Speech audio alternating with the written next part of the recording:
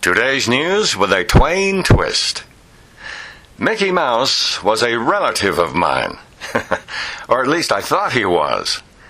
His cheerful presence warmed every room in our cozy home when I was a boy. Probably because Uncle Bill was an artist for Walt Disney and worked on the early animated movies.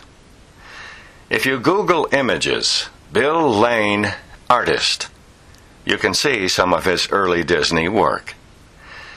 Well, Uncle Bill arranged for our family to visit Disneyland on opening day back in 1955, and I got to meet Mickey. At 11 years old, I was the proud owner of a Brownie camera, and I took several pictures that day, only one of which survives today.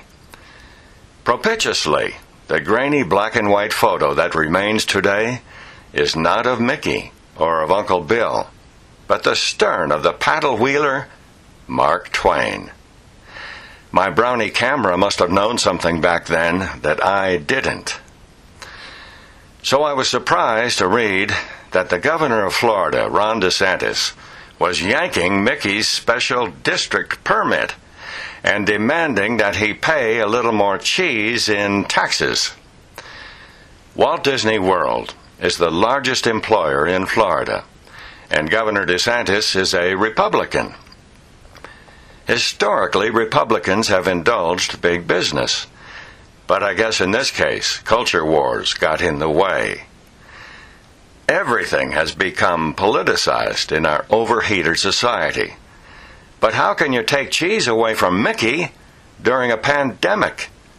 Strike up, it's a small world. This is not your grandfather's politics. Mark Twain recalls a childhood friend telling him, quote, "You tell me where a man gets his corn pone, and I'll tell you what his opinions is." End quote. Samuel Clemens would not recognize the political landscape of today's America. In Florida, it has become a political game of whack-a-mouse, as Mickey has become a political piñata. Some folks in Florida protest that Disney should not have any say in cultural matters concerning Florida, as Disney is headquartered in California. And yet Florida's Disney World has been dubbed a Vatican with ears. As an impressionist of Mark Twain, I had work in Tampa once, and an old-timer there told me, quote, "We old folks live here in Tampa, but our parents live in St. Pete." So, of course, having been over 150 years of age myself, I felt right at home. And they took me on a tour of the American attraction at Epcot, where mechanical images of Ben Franklin and Mark Twain told a short story of America's history. When the show ended, I jumped up and gave those two mannequins a standing ovation. These several years later, I might elect to stay seated and begin revising the Twain script just a little bit. But help us on the way for Mickey. In this ostentatious theater of politics, the gracious governor of Colorado, Jared Polis, has offered Mickey political asylum.